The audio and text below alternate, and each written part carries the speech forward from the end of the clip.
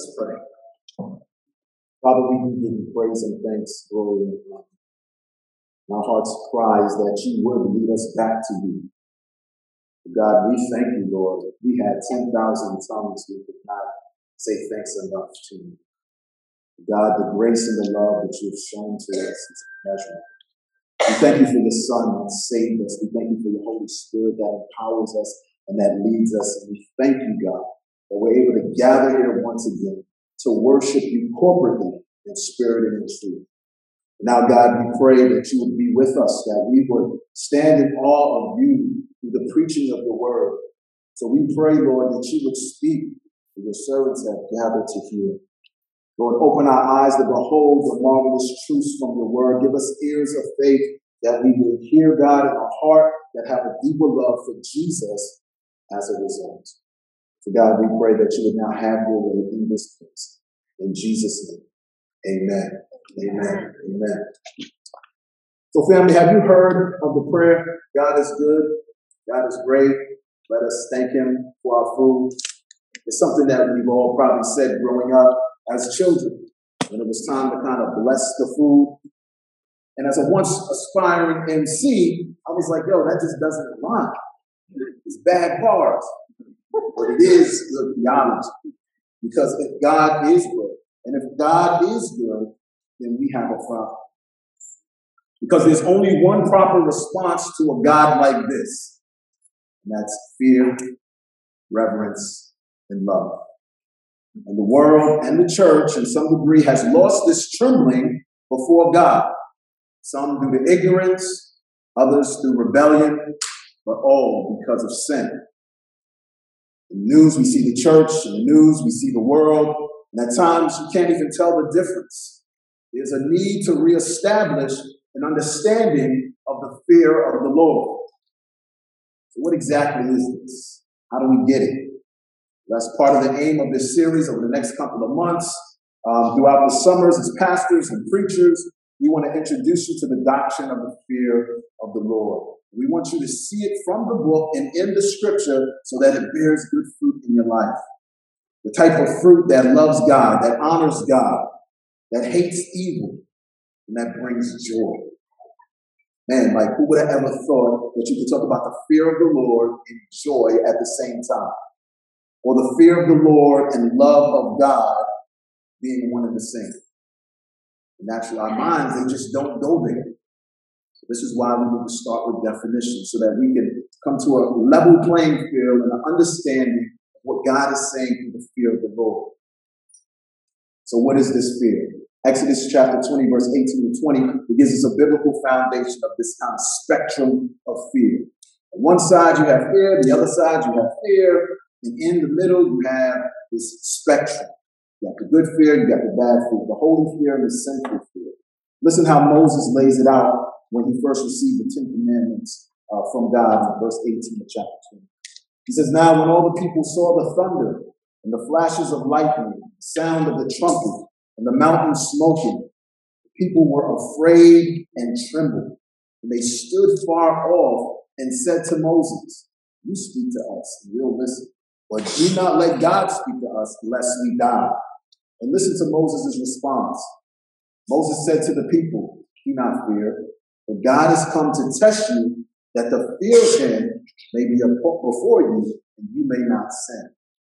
Catch that?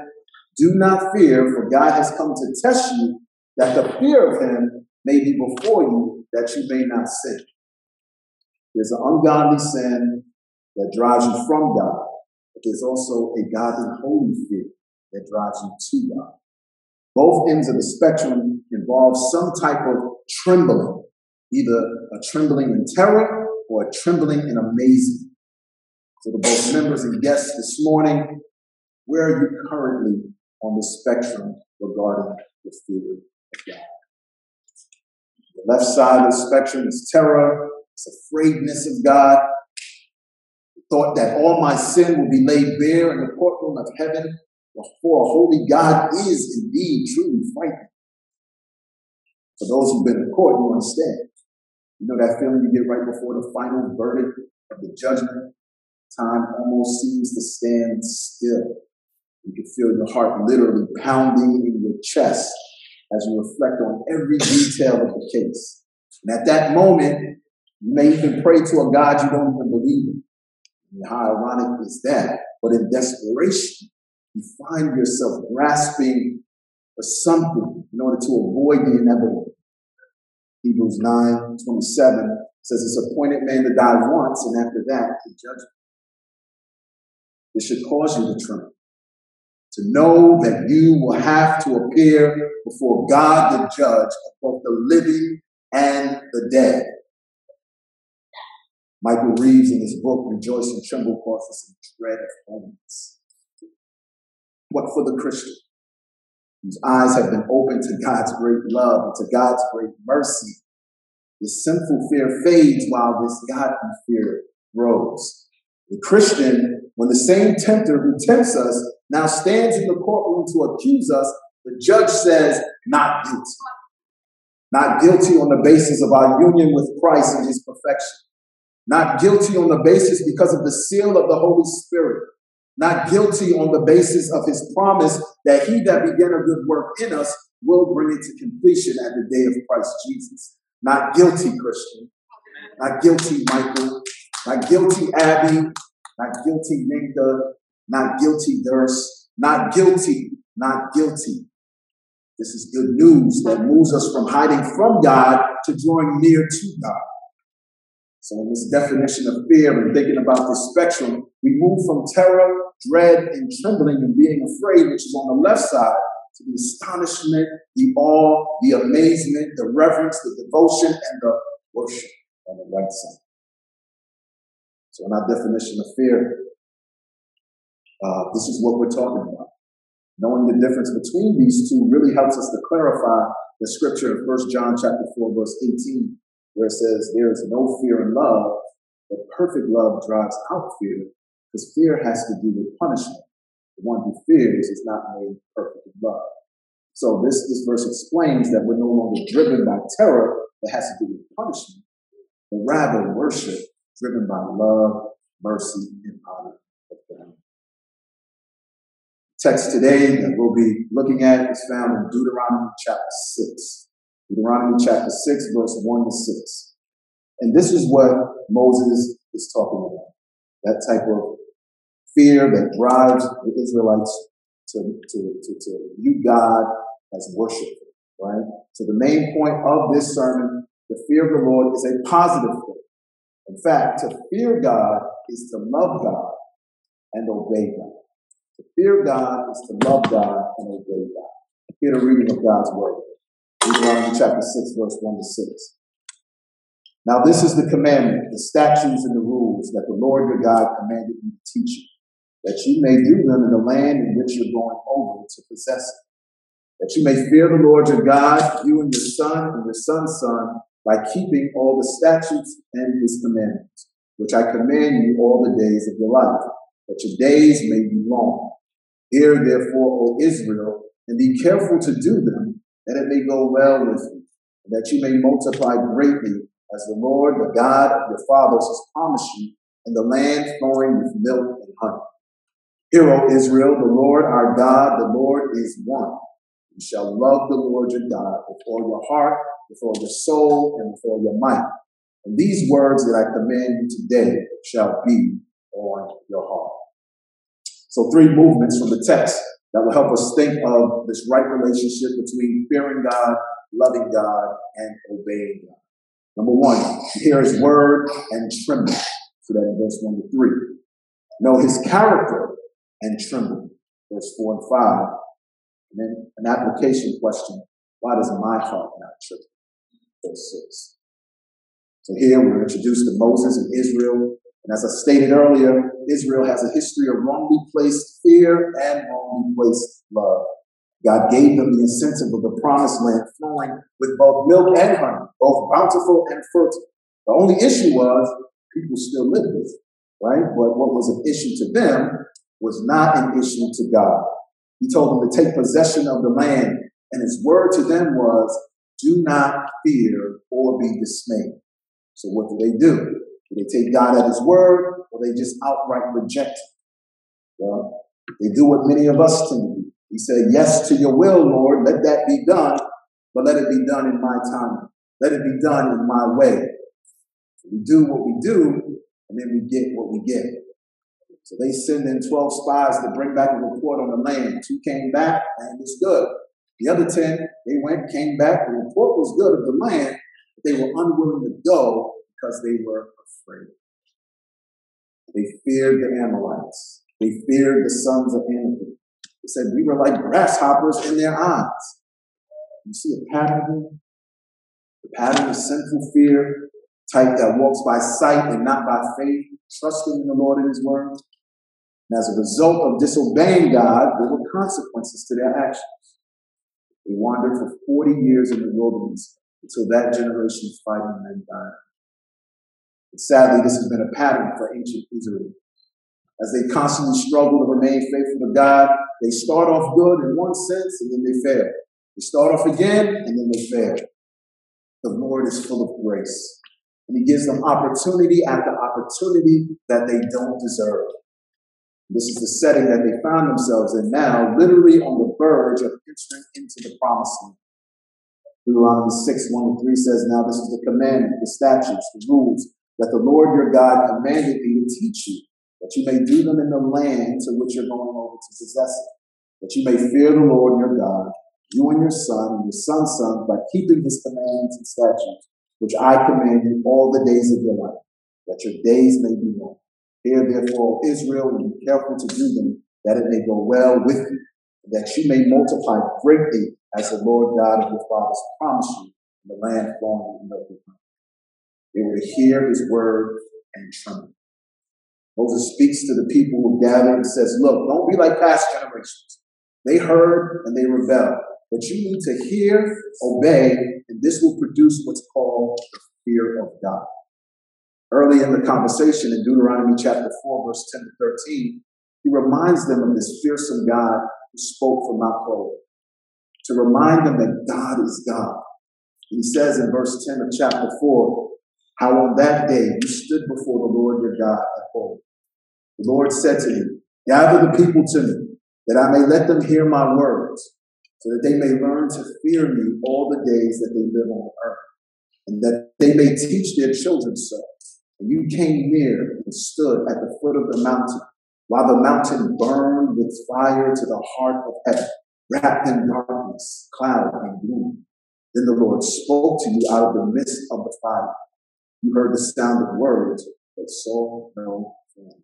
There was only a voice, and he declared to you his covenant, which he commanded you to perform, that is the 10 Commandments. And he wrote them on 2 tablets of stone. Man, can you imagine the scene? It had to be terrifying. He's like, make sure you recognize the one who is speaking. And the reminder was designed to produce this fear of God in the hearts of the people. They would not just stand in awe and reverence of a burning mountain that shot up to heaven, or just be amazed at the darkness with a sound of a voice they heard but saw no form. But they were supposed to be transformed into obedience. And the amazing part of this is that they actually saw this and lived. The Lord promised that by fearing and obeying, they would prosper as a people. In reality, it was not necessarily the things that were the blessing, but the actual blessing was the fear of the Lord itself. Tech Sergeant Briller, I wouldn't know him, but he was one of my drill instructors in the military. And it's a good thing that you fear your drill instructor. When he spoke, everybody listened. And still to this day, when I see a drill instructor, I kind of straighten up, you know? I remember his walk. I remember the talk, the focus in his eyes, the drill instructor had.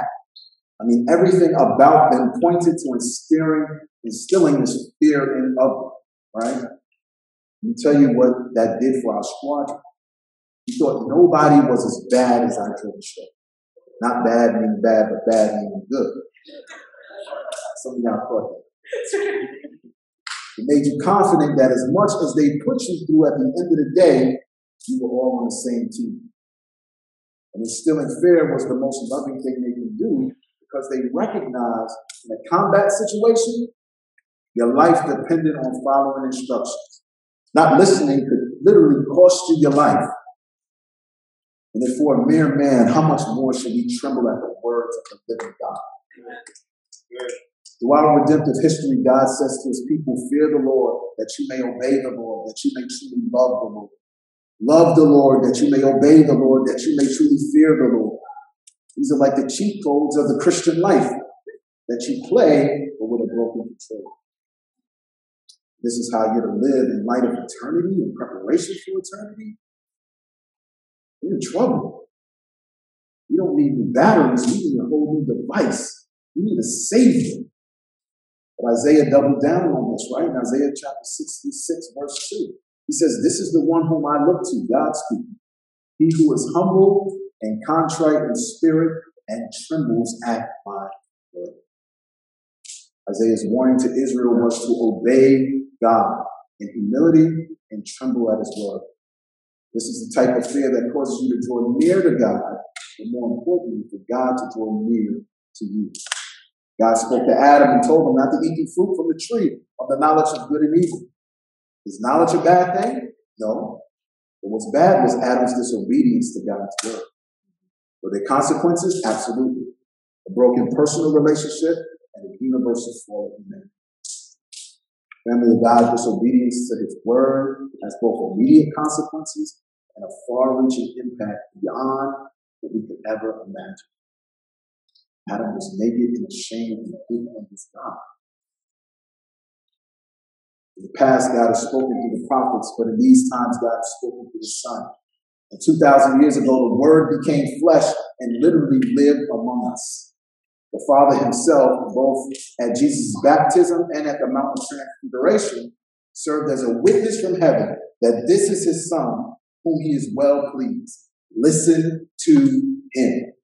And when the disciples, when they heard this, they fell on their faces and were terrified. But Jesus came and touched them, saying, rise, have no fear. Both Moses and Elijah were standing there. The Father said these words. Listen to him. What a picture of the fulfillment of all that the law and all that the prophets stood for in Israel's history. As soon as they appear on the scene, they fade away and they leave only Jesus. This is good news because now we as God's people can be brought near in the right kind of fear of the Lord, one that draws us near to Christ. And the worship we experience now is just a foretaste, family. A dry run about worship in heaven. As the praise team, as they sang, I can only imagine, will the writer imagine, surrounded by God's glory, what will my heart feel? Will I dance for Jesus, or in awe of you be still? Will I stand in your presence? To my knees will I fall? Will I sing hallelujah? Will I be able to speak at all? I can only imagine. You imagine that. See, we get a glimpse of this in Revelation 5, verse 11 to 14 in heaven, where John says, then I looked and I heard around the throne the living creatures and the elders, the voice of many angels, numbering myriads and thousands, saying with a loud voice, worthy is the Lamb who was slain, to receive power and wealth, wisdom and might, honor and glory and blessing. This is good news because John was weeping loudly in the previous verses because no one in heaven, on earth, or under the earth was able to break the seal. And then he continues, and I heard every creature in heaven and on earth and under the earth and in the sea and all that is in them saying, to him who sits on the throne and to the Lamb be blessing and honor and glory and might forever and ever. And the four living creatures said, amen. And the elders fell down in worship. The elders fell down in worship. There's no better way to understand worship than to observe it in heaven. This is where the right and godly fear, obedience, and love expresses itself in worship. So church, do you hear God's word? Do you read God's word? Or better yet, do you know God's word with the end goal to tremble in worship? Do you see following his word as a matter of life and death? Have you rejoiced in the fact that Christ has obeyed the law perfectly on your behalf? See, the right understanding of fearing God, loving God, and obeying God is number one, hearing his word and trembling. And number two, knowing his character and trembling. Here we see this in him being the covenant-keeping, one true God. Look what we hear in the text in verse 4 and 5. It says, "Hear, O Israel, the Lord our God, the Lord is one. And you shall love the Lord your God with all your heart, with all your soul, with all your might." Does it seem odd to you that God would command his people to love him? Really, this is a summary of all of the 600 plus laws and commandments that God gave to Israel. But love is the greatest commandment. Jesus said that. You get this one and you get them all. This section of scripture is called the Shema. It was considered the heart of the law. It is Israel's call to action to not just listen and love, but also to obey. It was synonymous. You could not separate the two. And two of the most misunderstood words, one is fear, the other is love. We talked about the spectrum of fear, but love is equally misunderstood. Is it a feeling? Is it an action? Is it a duty? Is it a person? Yes, yes, yes, and yes. So the connection between fear, love, and obedience has to be seen through a biblical lens. But what happens is the culture will drive the definitions and muddy the water. So the command to love and fear is not talking about a sinful relationship of abuse disguised as love. There's a covenantal commitment from God to his people. So in other words, God's people are called to love him because he first loved them. God is always the initiator. It's in his nature, his character, and it's based off of his covenant. So Deuteronomy 4, right after the terrifying scene of this blazing mountain and the sound of a voice with no form, Moses says, "Did any people ever hear the voice of God speaking out of the midst of fire as you heard it did?" That's grace and mercy from God. Or has any God ever attempted to go and take a nation for himself from the midst of another nation by trials, by signs, by wonders, and by war, by a mighty hand and an outstretched arm, and by great deeds of terror, all of which the Lord your God did for you in Egypt before your eyes? That's God's faithful commitment to his people.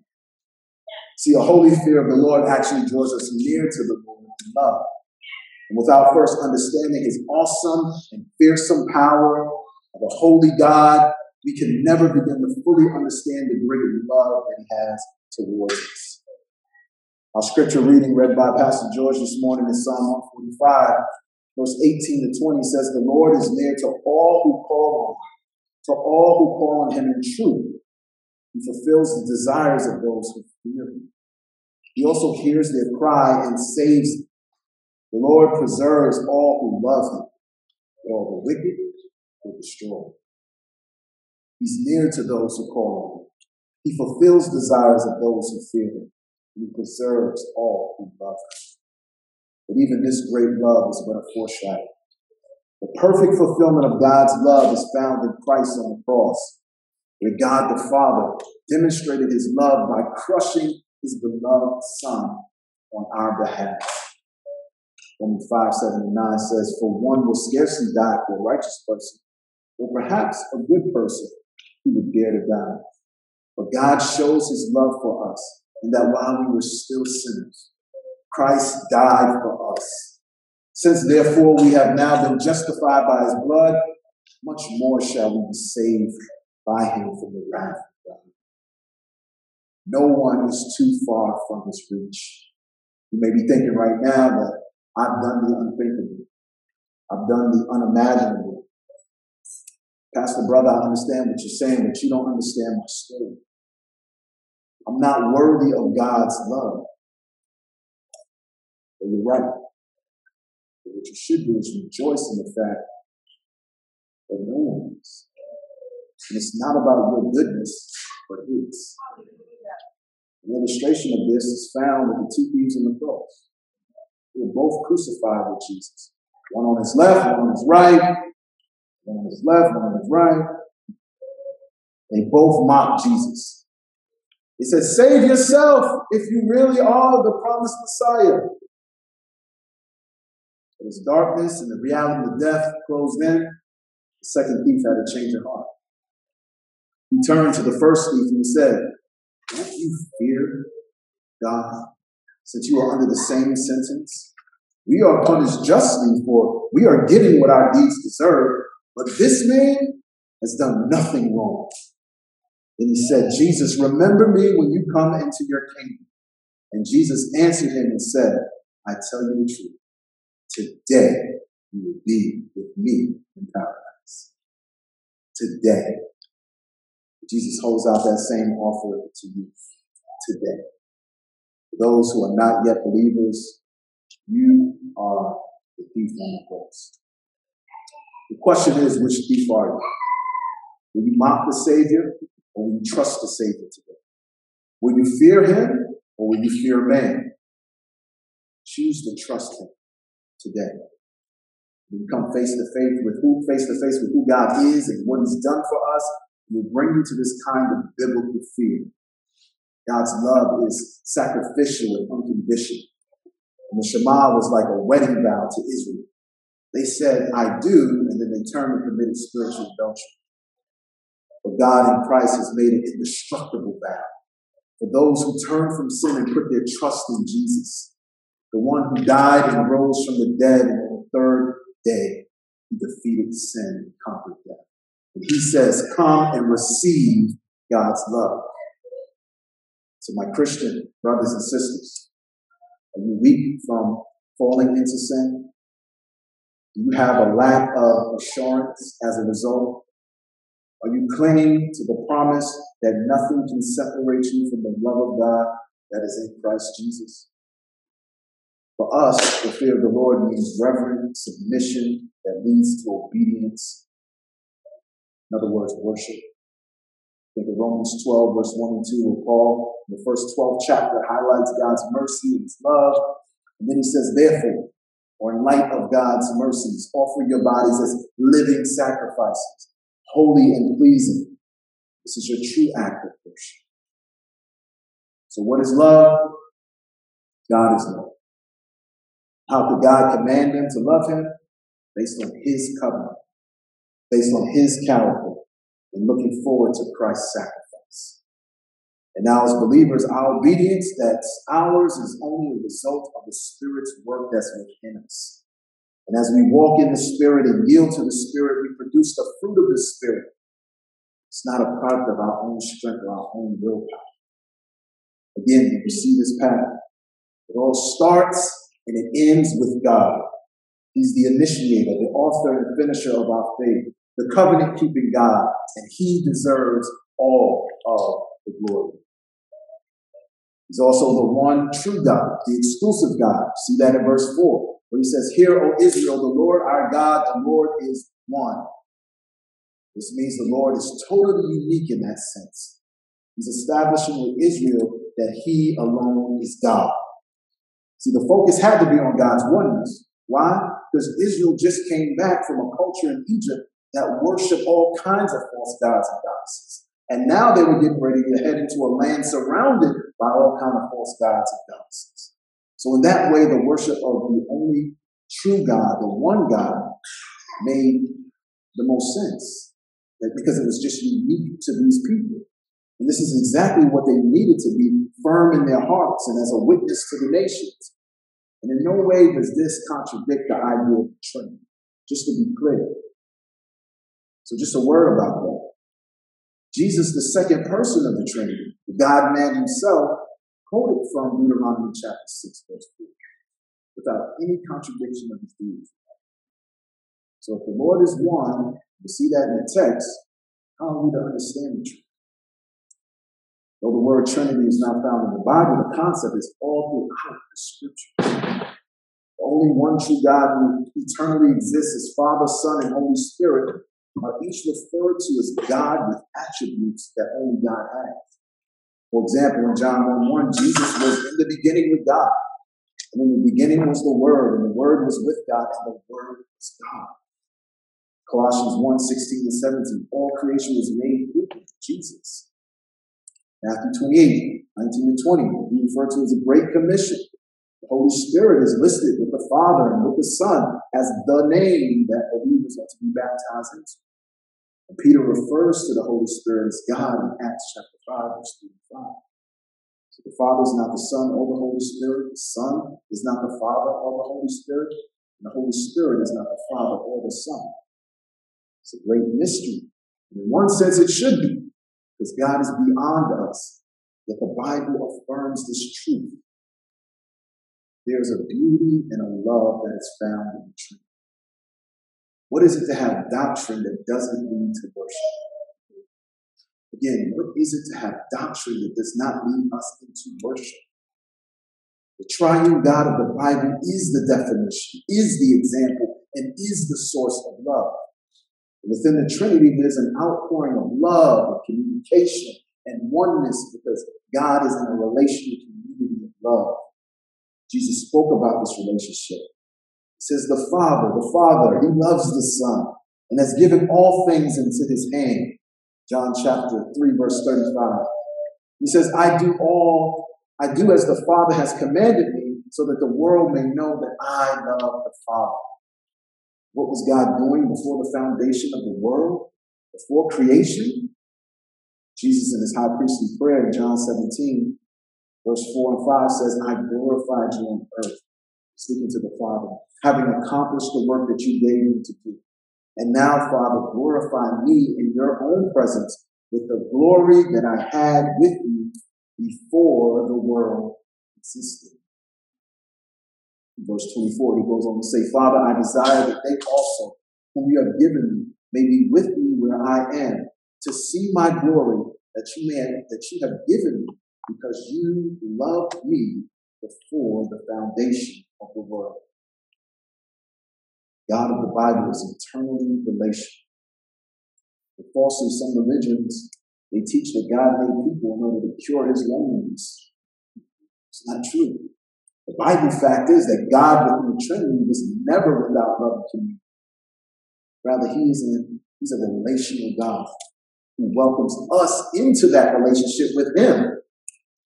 And that's something to tremble at that mystery and that love from your God. We miss out if we see the Trinity as a doctrine just to debate. God wants us to know him and to tremble in his loving, joyful, humble, relational ways. By the Spirit, through the Son, and to the Father. So to rightly understand the relationship between fear, love, obedience, you got to know his word and tremble, know his character and tremble as the covenant-keeping, one true God. And lastly, we're to do this in light of examining our heart. So how do we develop a heart that trembles? Verse 6 says, and these words that I command you today shall be on your heart. Best way to get the word into your heart is to meditate on the word in your mind. This was an expectation of God's people. They were responsible to meditate on these commandments and to keep them in their hearts. This type of meditation is not emptying of your mind, but to remember, to recall, to ponder over what God has said. In many respects, meditation was the means to really hear. From ears to mind to heart to hands, with the aim to put into practice. How can a young man keep his way pure? Psalm 119. By guarding it according to your word. With my whole heart I seek you. Let me not wander from your commandments. I've stored up your word in my heart, that I might not sin against you. That's Psalm 119, 9 to 11. This book of the law shall not depart from your mouth, but you shall meditate on it day and night, so that you may be careful to do all according to what is written. For then you will make your way prosperous, and then you will have good success. Joshua 1:8. Blessed is the man who walks not in the counsel of the wicked, nor stands in the way of sinners, nor sits in the seat of scoffers. But his delight is in the law of the Lord, and on his law he meditates day and night. He's like a tree planted by streams of water that yields its fruit in season, and its leaf does not wither. And all that he does, he prospers. Psalm 1, verse 1 and 3. So good. God says, blessed is the man. His or her way shall be prosperous. The type of prosperous that's pleasing to God. This is the way to have a pure heart, by meditating on the word of God. Cultivate a heart that trembles. You have to ask the question, what do you meditate on daily? Do you meditate on God's word? What are you recalling from scriptures throughout the day? See, these things were vital going into the promised land. God knew and he knows that the comfort and daily routines of life have a way of dulling our memories. This is not just for the Israelites, but this temptation is common to man. Think about it. We've all come out of a year plus of being socially distant, not gathering as a church. During this time, we had seasons of prayer. Remember, we was on conference calls every day, like 3 or 4 months, calling in the world. We became experts in technology. You see, preaching and teaching through WhatsApp and Zoom and virtual conferences. Sure, this was a way for us to kind of relieve the anxiety that we have on the unknown. But we also long for our time together. We missed it. But the question now is, how are you adjusting to things now that they're becoming normal? So here in our text, Moses has a potential situation. The Israelites were transitioning from the wilderness to the promised land. He knew from the previous generation they needed to have a fear of God instilled in them so that their hearts would not wander. Verse 6, he says, "And these words I command you today shall be done." Transitions have a way of offering new opportunities. Opportunities for change and growth, or opportunities for rebellion, division, forgetting that God is God. And my heart is that this would not be our testimony. Because as a church family, we have transitioned as well. We're meeting in person now in a new facility, new area for evangelism, new members, PSA team, and panel discussions, and deaconess nominations, new series, new preachers, all of these things. The question I have is, how is your heart in relation to God's providence? How's your heart as things begin to normalize? You examine your heart through the lens of the fear of the Lord. You see all throughout Scripture that the heart speaks out of the overflow of the heart. The heart plans, the heart desires, the heart thinks, the heart acts, the heart worships. The Lord is after our heart. This is why he says again in verse 6, through Moses, these words that I command to you today shall be on your heart. This is the reality. We are who we are in our hearts. We can deceive ourselves. We can even deceive others. But you know who we cannot deceive? We cannot deceive God.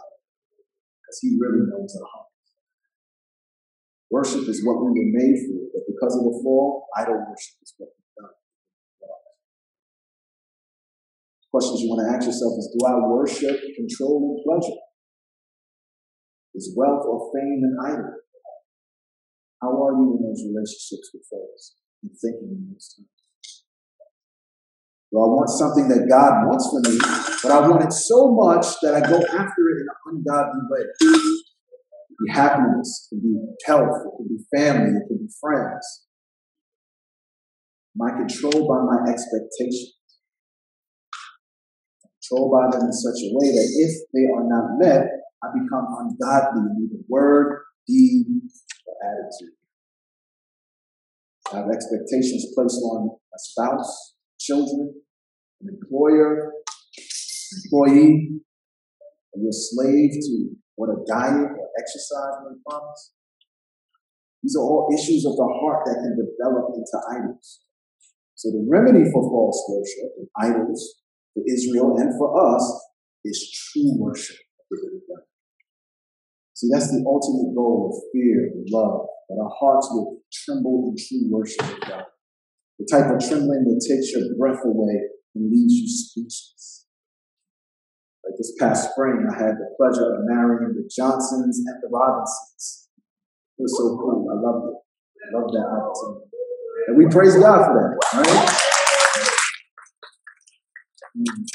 One of my favorite parts, for real, is when the bride came out. They were beautiful. And right before their entrance, I said, please rise for the bride. And immediately I looked over the room just in case I needed to catch her. I'm fainting because I remember seeing my mother. And in that moment, I had this kind of overwhelming feeling of weakness, trembling, fear. I can't believe she's mine. I can't believe she's mine. Sadly, over time, we become so familiar that fear and love that we felt has a tendency to ebb and flow. But be reminded always of your wedding vows and your wedding day. Be reminded of the scriptures, specifically the husbands, love your wives, wives respect your husbands. And in that sacrificial love, and in that honor, and in that respect, is a picture of the fear and love dynamic between Christ and the church. That's what Moses is saying to his people before crossing the river Jordan, what God in Christ is saying to us. With the word and tremble, there was character and tremble, to cultivate a heart that trembles.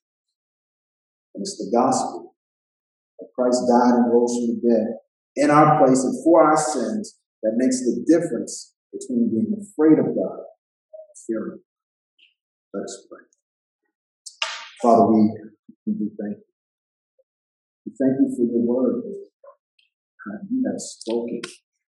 Let the church say amen. God, we have seen, Lord, when you speak, it's not just a matter of hearing, but it's a matter of obeying. Trusting you in that is love. God, throughout these coming months, would you teach us to fear you? Will you teach us that there is joy in that, God? Will we be transformed and changed as a people who fear you in such a way that you're glorified? Oh God, we ask that you would do that. That those who do not know you, Lord, that they would understand this left side of the spectrum, that we should tremble with terror, knowing that one day, Lord, the same God we cursed and we lived any kind of way is the same God we will have to face. We thank you for Jesus, who came to save sinners. So for those that don't know you, Lord, we pray that you have done a work in their heart, that they would turn from sin and trust in the risen Christ. We pray all these things in Jesus' name. Amen. Amen.